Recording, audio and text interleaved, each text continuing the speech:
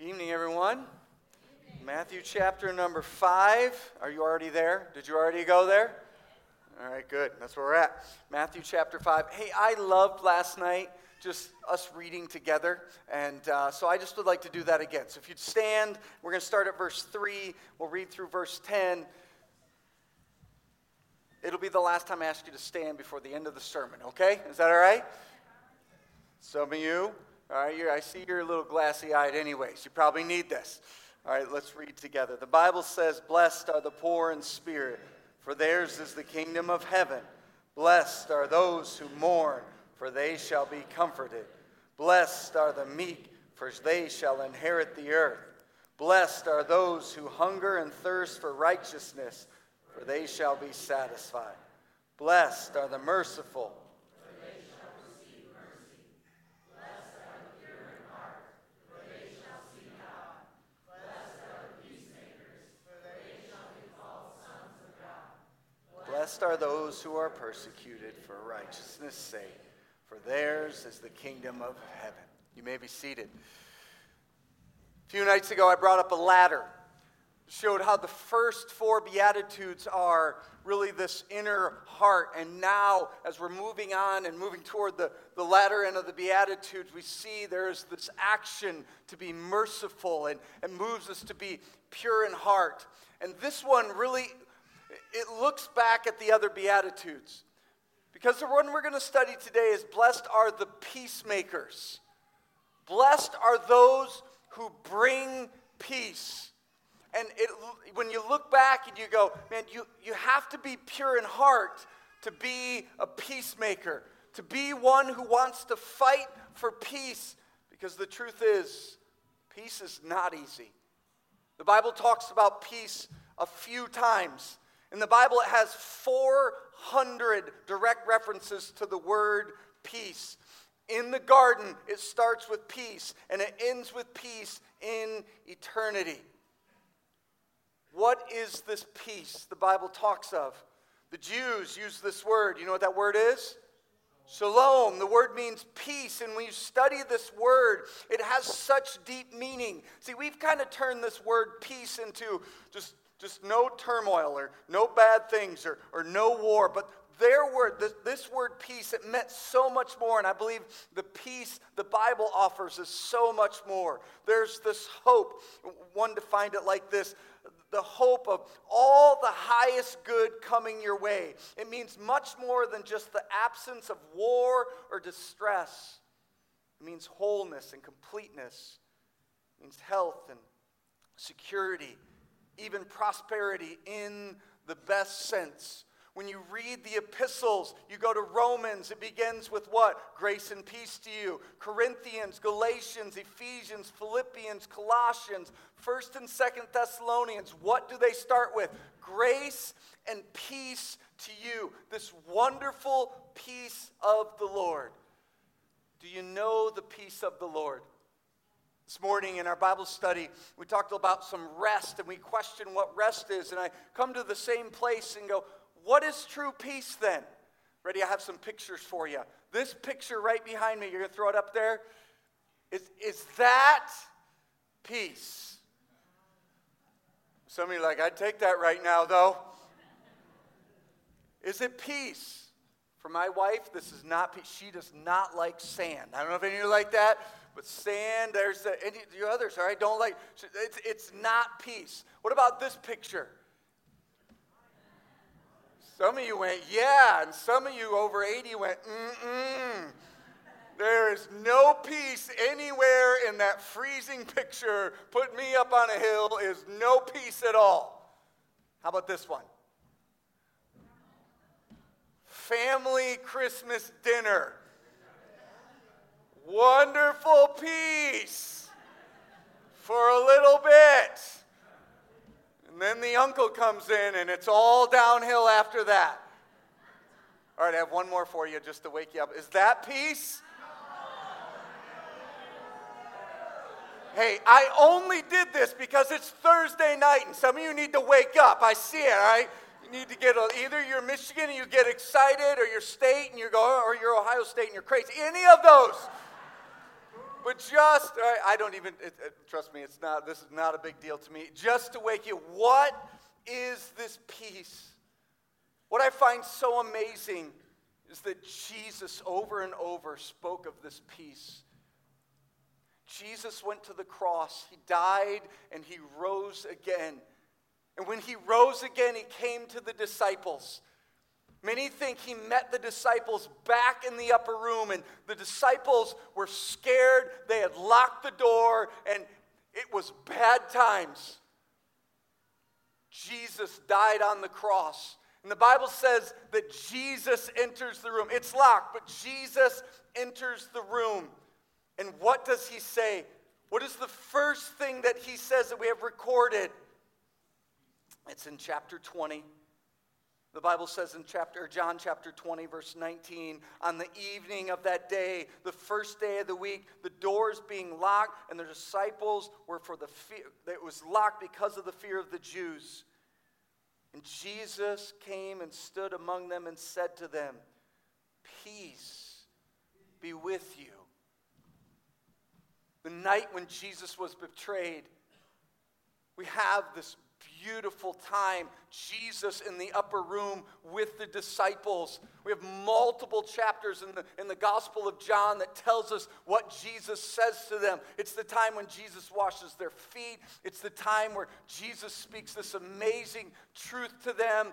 In that time, Jesus speaks of the truth. Before the cross, after the cross. John 16:33 says, "I have said these things to you, that in me you may have peace. In the world you'll have tribulation. But take heart, I have overcome the world."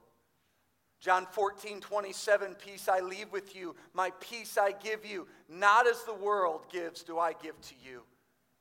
And he says, "Let not your hearts be troubled, neither let them be afraid."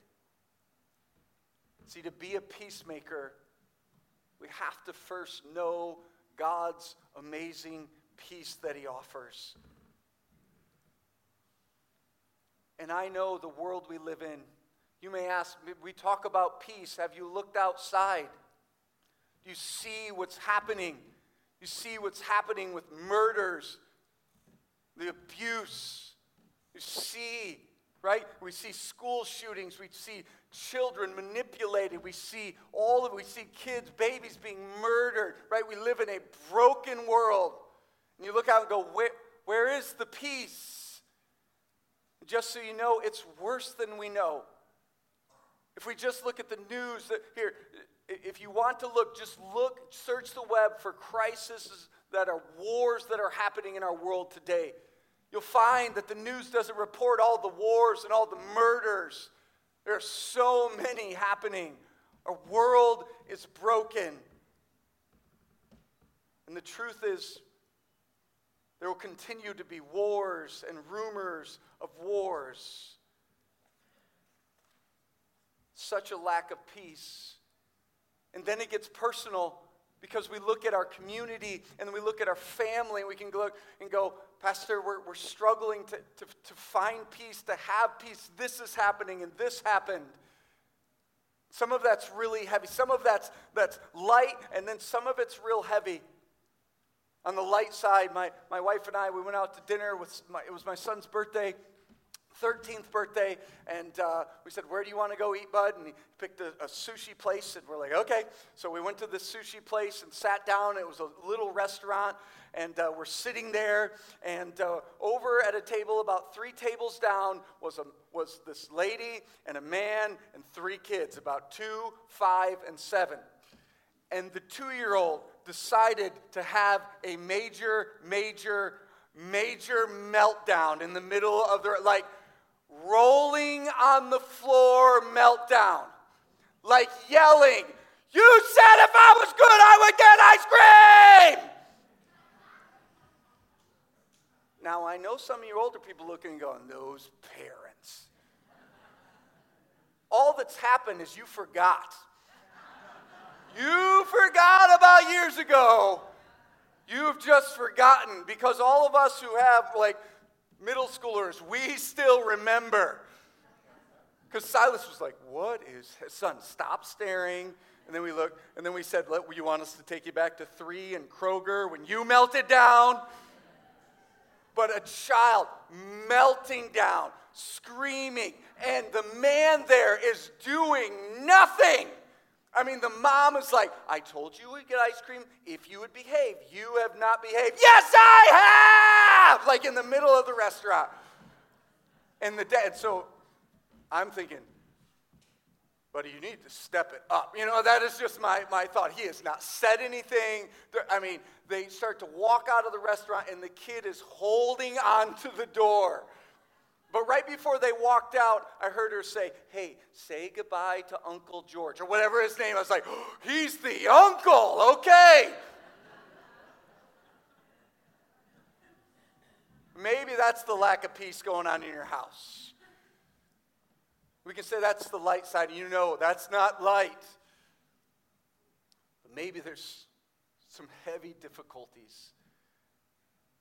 So what I think is so important is that we land on the peace of God, to know what it is. In the book of Ephesians, chapter 2, it says it so clearly. And tonight, just to grasp what is peace with God, because we can never get to being a peacemaker unless we first start and look and go, man, I need peace with God. Ephesians chapter 2, verse 12 says, remember that you were at that time separated from Christ, alienated from the commonwealth of Israel, and strangers to the covenant of the promise, having no hope and without God in the world. But now, in Christ Jesus, you who once were far off have been brought near by the blood of Christ. For he himself is our peace. Verse 16, and might reconcile us both to God in one body through the cross, thereby killing the hostility. And he came and preached peace to you who were far off, and peace to those who were near. Peace of God through what? The blood of Jesus Christ. But the Bible says we're enemies with God, separated from God. But Jesus came. Colossians 1:19, for in him all the fullness of God was pleased to dwell, and through him to reconcile to himself all things, whether on earth or in heaven, making peace by the blood of his cross. The wonderful resting peace of knowing Jesus. Do you have peace with God? Good works doesn't give you peace with God. The cross of Jesus and faith in him. In our world, we have very much this cheap peace. I think about it this way. And in our culture, we think, man, if I can just have that. Just right now in the present, if I can just, and I think people are like, man, okay, it's Friday night. I don't have to see my boss for 47 hours. Okay. My teenager, he's over at a friend's house. The baby is sleeping. The Tigers, they lost earlier tonight. I don't have to worry about them. Can I sit here? The world's just looking for that. But we know peace is not just the absence of turmoil. We know peace is so much more than that. Because here's the truth. Even in the present, if you can go, there's still the past. There's still the things that happen. There are still the scars. There are still the things that were done to you. There are still the hurts. There are still the things, the ghost in your closet, the things that you did. They're still there. So what does our world do to help that? We try to medicate it. we try to forget it. We try to ignore it. And even if you medicate it, you go to the bottle, you go to the pill, there's still a problem. There's the future. What is to come? What is going to happen next? There's no peace without Jesus. See, Jesus comes, and I love it, so beautiful. He offers a peace treaty with God. He says, yes, I know they're guilty, but I'll make the payment. That Jesus comes and offers us true peace. You ready for this? Peace in the past. He covers it. And maybe just tonight, you're in here and you need to hear this. God, Jesus came. He died on the cross. His peace, it covers your past. There is forgiveness. The Bible says your sin is tossed as far as the east is to the west. And will you believe it and know it? And that guilt, where is it from? The liar, Satan, who is an accuser of you. And what you do with that is you go, no, no, no. I am no longer guilty because of Jesus. Do you know it? See, Jesus is peace. It covers our past. Oh, but as we've studied in the Beatitudes, what's it say? He's here in the present. God with us. And it is so wonderful that if we know the Lord, it is a past thing and it is a present thing. And here's what's really exciting. It's also a future thing. That we know the future, that God has it. And even in the mess of this world, God's got us. We can hold on to that peace. I told you that at our church we're preaching through the book of Revelation. I received a text this week from a lady, and she was out of town this weekend, and she just said, good morning. She said, I have been broken all morning about the world my grandchildren are growing up in. And you feel that before? She said, I listened to the message and at the end was overwhelmed by God's goodness. And she said, this is where I choose to rest, knowing the goodness of God and trusting in Him. So maybe tonight you need to realize the peace with God. You need to realize that it covers your past. He sits with us in the present, and He's with us in the future. Audio guy, you good? Family 13 to the youth center.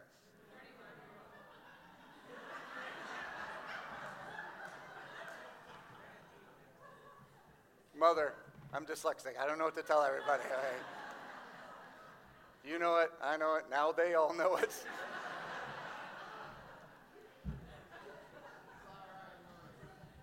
All right. No peace right now. All right, peace of God. Past, present, future. Think about Jesus, right? Jesus to the disciples the night before He's betrayed says, I offer you peace. He knows what they're going to do. He knows Peter is going to go, I don't know him. I want nothing to do with him. He says, peace, Peter. He knows they're going to come and they're all going to run away. They're all going to abandon it. And Jesus dies on the cross for them. He rises, and when He sees them with love, He says, hey, I have peace for you. Do you see the love He has? Do you see that He looks at your past and goes, I can cover your sin to be with you in the present? Gives us eternity, a future. It is a wonderful peace from the Lord. We who trust in Christ are redeemed, totally forgiven, declared righteous by faith. Our sins are forgiven. Rebellion ceases. The war is over, and we have peace with God. Amen. And peace with God. Maybe we just celebrate it tonight. Maybe we just thank the Lord for it because of what Christ did. But there's the peace with God, but there's also this peace of God that the Bible talks about. Right? There's the peace of knowing God covering it all, but then there's this, one calls it the subjective peace. This is the feeling or the filling of peace, that we should know peace. Jesus says, John 14:27, peace I leave with you, my peace I give you. He gives us this peace. And he tells the disciples, yes, there is going to be tribulation, but we can still have peace in that tribulation. Colossians 3:13, and let the peace of Christ rule in your hearts, to which indeed you were called in one body, and be thankful. So here's the peace with God, but also know we, even in the broken world, there is the peace of God. Here in Colossians it says, let the peace of Christ rule your heart. This word means to umpire. Here Paul is telling the church, let peace be the referee. Let it point out the conflict. Let it make the decisions. Does peace umpire your life? Does it rule our life? Philippians 4 is one of my favorite places. The Bible says, let us be anxious for nothing, but in all things to do what? In prayer and supplication, let your prayer requests be made known unto God. And then it says, and the peace of God shall guard your heart and your mind. It's so wonderful. Here's this image of peace as a soldier standing there at post, guarding against the enemy. The peace with God moves to the peace of God. There's a man in my church, I'm careful how I tell this story, but a man in my church, young man, a few years younger than me, so young. But a few years ago, he came to our church, didn't know the Lord, had been in prison, was a drug addict, and came really because he just needed community hours. So we began to care for this man. He comes, and he comes, and he comes, and he comes to know Christ as his Lord and Savior. He has a messed up past. He's got hurts and struggles, and he's coming, and now he starts to use his talents, begins to play in the worship band, begins serving the Lord. He is a very young believer, never been taught these things, and so he has a girlfriend, and him and I begin to start to talk about this. And as he has a girlfriend, some interesting things begin to happen. His ex-wife, who he has a boy with, and she begins to start hanging out at the church.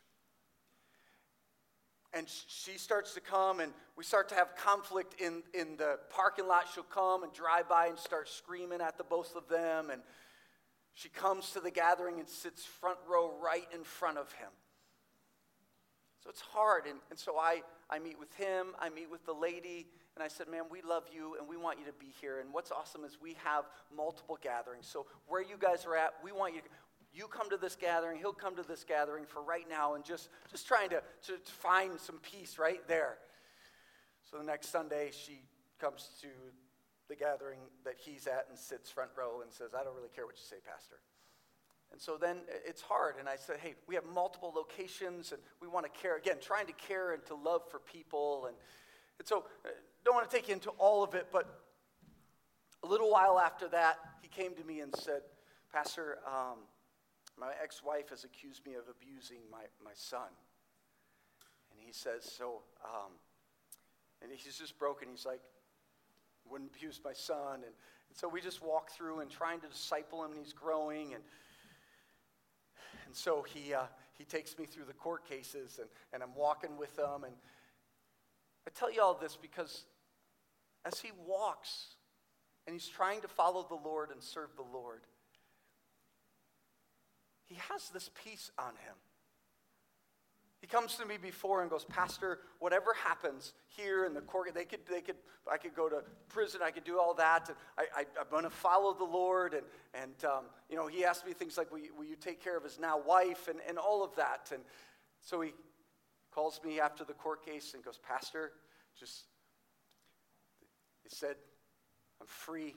He said it's all good, and even to backtrack a little bit, he had to stop coming to our church because the lady said she came to our church and he wasn't allowed to come to our church anymore. So he had to start going to another church. So it's just tell you some of this. But I tell you all that to take you to the last text he sent me. Because now he's in a place of saying, Pastor, I just want to see my boy. He said, so I went to court just trying to say, hey, will you give me the freedom to see my boy? He sent me a text and he said, I got there and the prosecutor, they were coming after me, and he said, I came with me and Jesus is what he said in his text. He just said, the judge went back and came out, and they're going to let me see my boy. He said, I also want you to know, my wife, through all of this, I've watched her eyes open to Jesus. And he sent me a text, he goes, she was open to this, but this day I believe she trusted in Christ as her Savior. And I tell you that story just to tell you of a man in turmoil, a man that, had a messed up past, comes to know the Lord, and trying to serve and trying to walk and obey him. And it's still a storm and still a mess. And even as all of that was happening, just to watch the peace in him going, the Lord's got me. Do we believe the Lord is real? Do we believe the Lord has us? It's amazing to know we have a real God. And we can have peace with God and know the peace of God. I think about the story in the Bible in Acts where Paul and another guy named Silas, I really like the character Silas for some reason in the Bible. But Paul and Silas, they were in prison in Acts chapter 16. Beaten, chained, in prison. What do they start doing? Start singing Bay Shore. No, they didn't start singing Bay Shore songs. They start singing praise to the Lord. Right? The image I have, right, in their blood-soaked clothes, beaten and bruised, not knowing what's going to happen next. The peace of God is real. They begin to sing. And when they begin to sing, things start happening. And my favorite thing is in the story is when the soldier comes running in and is going to, kill himself because he knows they're going to be all gone. Paul says, no, we're here. And he looks at them. And I just think he's going, what is that they have? What is that? What do I need to be saved? You are singing praises to Jesus, the peace of God. What happens? He accepts Christ. He goes and gets his family. They rejoice in the Lord. So this leads us back to Matthew chapter 5. Because we can never be a peacemaker unless we know and rest in peace with God and the peace of God. And then that takes us to being peacemakers. And that is not easy, Bayshore. To be a peacemaker, what is it? 2 Corinthians 13:11. Finally, brothers, rejoice, aim for restoration, comfort one another, agree with one another, live in peace, and the God of love and peace will be with you. Ephesians 4:3 says to be eager to maintain the unity of the Spirit in the bond of peace. The Bible says if you have my peace, you need to strive for peace. Right? Romans 14:9 says pursue peace. Romans 12:18 says as much as depends on you, live peaceably with all. 1 Peter 3:11 says seek peace and pursue it. So are you a peacemaker? Being in the church for a little while, you see a lot of people who aren't peacemakers. You see anti-peacemakers. Or in other words, you see troublemakers. And ask an honest question tonight. Are you a peacemaker or a troublemaker in the church? Ooh. Get a little personal here, Pastor. A troublemaker. One who spreads rumors and gossips. One who is constantly looking for problems. One who it's just somebody falls, something bad happens, and you know what you do? In your heart, you give a little smirk. It's not a peacemaker. It's a troublemaker. It's one who is negative. One who loves to fight online. Loves it. Because that's where we win our fights. That's where we bring peace on Facebook. Always works. Hun, that's my sarcasm again. All right, just making sure. We don't bother to love our brother and sister. We go and repeat things and call them prayer meetings. We get things that are said, and we go to our brother or sister and go, you know what they said about you? Instead of doing what the Bible says and sending them to not listen and to send them back and say, hey, let's be peacemakers. It's a troublemaker. But I want you to know, too, that a peacemaker is also not one who is shy or passive. That's not a peacemaker. It's not one who shies away from the truth or doesn't like confrontation. And maybe I don't like confrontation. Maybe you're like me. But to be a peacemaker is not one who runs away from confrontation every time. Like in marriage. Sometimes there's confrontation in marriage, isn't there? There's conflict. Not yours, just mine? Okay, all right. But the one in the marriage who always goes, whatever you want, fine, just do what you feel like doing. Is that being a peacemaker? No, because there's a nuclear explosion going on the inside. It's not finding peace in the marriage when you just give in. To be a peacemaker, it's not one who shies away from those things. That's a coward. See, being a peacemaker is more than just being an appeaser. It's more than just going with the flow. It's more than going, hey, we just don't want to have any sort of ruffle anybody's feathers. That's not what the Bible is talking about here. It is saying a peacemaker is what? Well, they're not quarrelsome. They're not looking for a fight.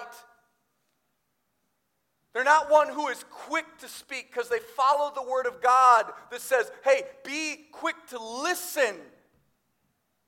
Slow to speak, slow to anger.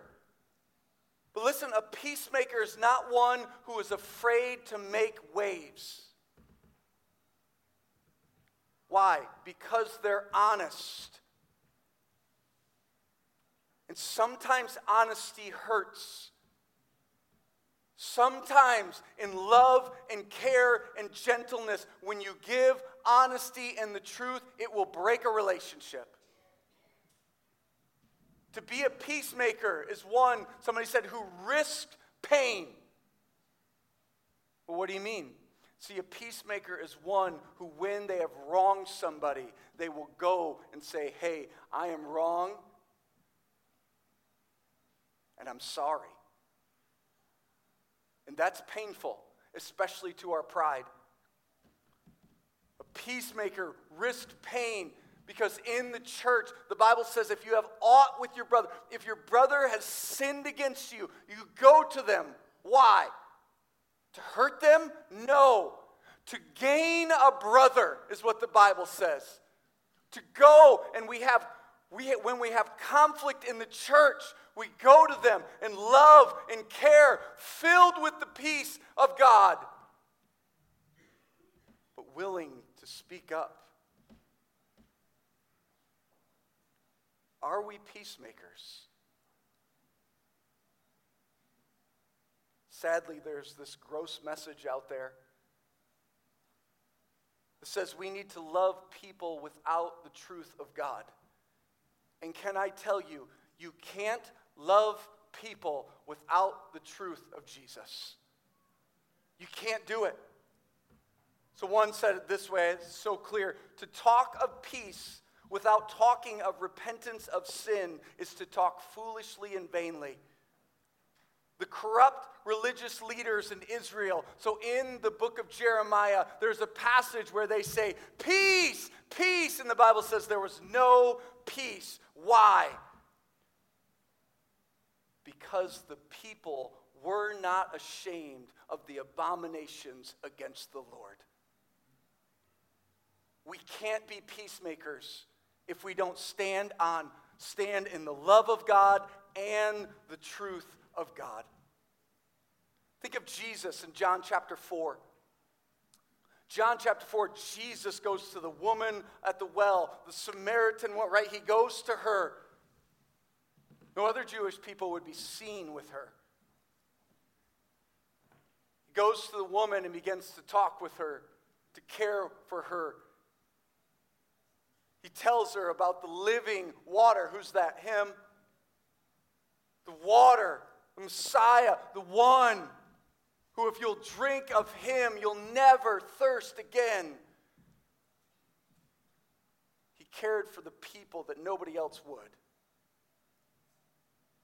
He didn't go to the person who was shaped up and looked perfect and like, oh, I'll come to you when you're this. No, he went to the broken. But as he talked and spoke of the gospel, he spoke of the living water,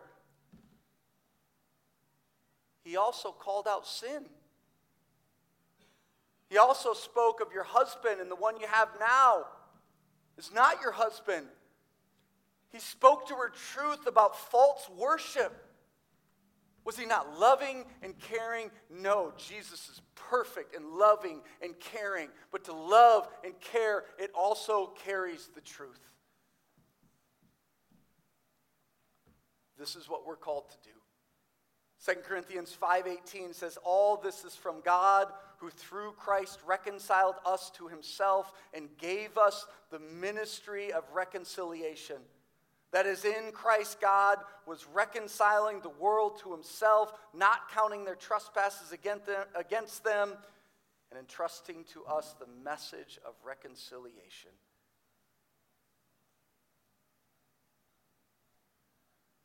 This beatitude builds from the others.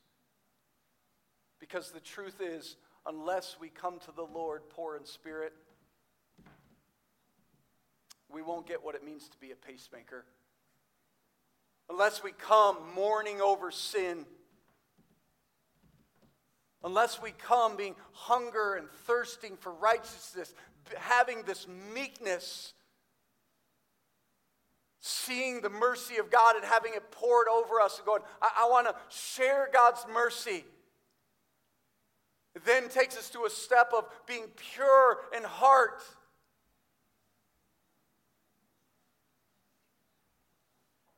This is what leads us to be peacemakers. So tonight, as we get toward the end of camp, I think of that statement, go in peace. In studying this passage, it means so much to me now. May we go back and on Sunday and Monday, living in the love of Christ, kind and gentle and caring, but yet bold for the Lord. Be a church that is willing to fight for peace. Because there's nothing greater than the peace with God and the peace of God. Would you stand with me, please? Tyler, will you come?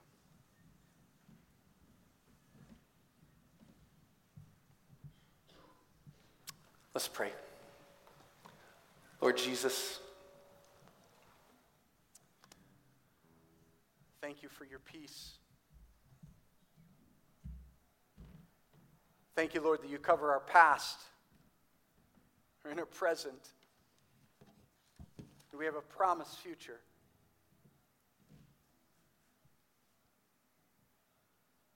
Lord God, may we fight for peace.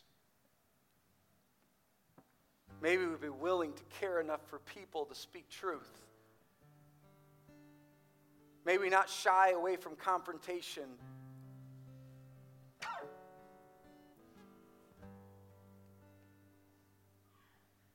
May we not allow bitterness or anger or vengeance creep into our lives.